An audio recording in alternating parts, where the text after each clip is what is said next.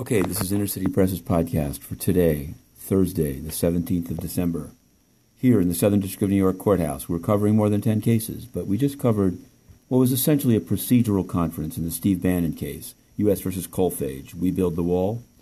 Judge Torres made sure that Mr. Burke of Quinn Emanuel was pulling out for Steve Bannon, that Robert Costello was coming in. This was confirmed.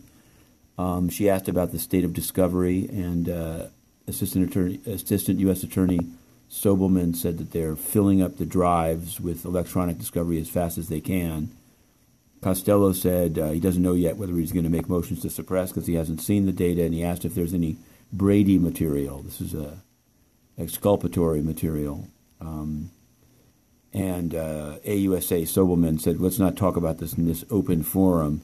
Let's go offline. So the next date was set for February 22nd. Now, as I was writing it up, such as it was, still on the line after the judge and others hung up, this is all I'll say for now.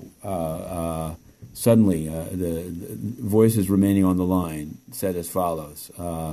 Federal judge appointed by Obama. This is pure political persecution of Trump.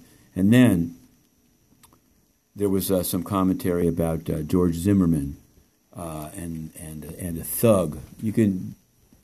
We'll leave it at that for now. We also put in questions to the United Nations today, more than 100 written questions, to the spokesman Stefan Dujarric, who did the briefing from his 86th Street penthouse apartment and in front of a Christmas tree. Didn't answer any of them, including at 12:01, the UN put online a new case of sexual abuse by a Moroccan peacekeeper in the Democratic Republic of the Congo. And all they have is one line about it. They have more information, but they're not providing it in response to Inner City Press's written request, and no one they let into their Christmas tree briefing asked any questions about it. So that's today's UN, totally corrupt. To be continued, Inner City Press, Matthew Russell Lee, the 2-Minute Drill.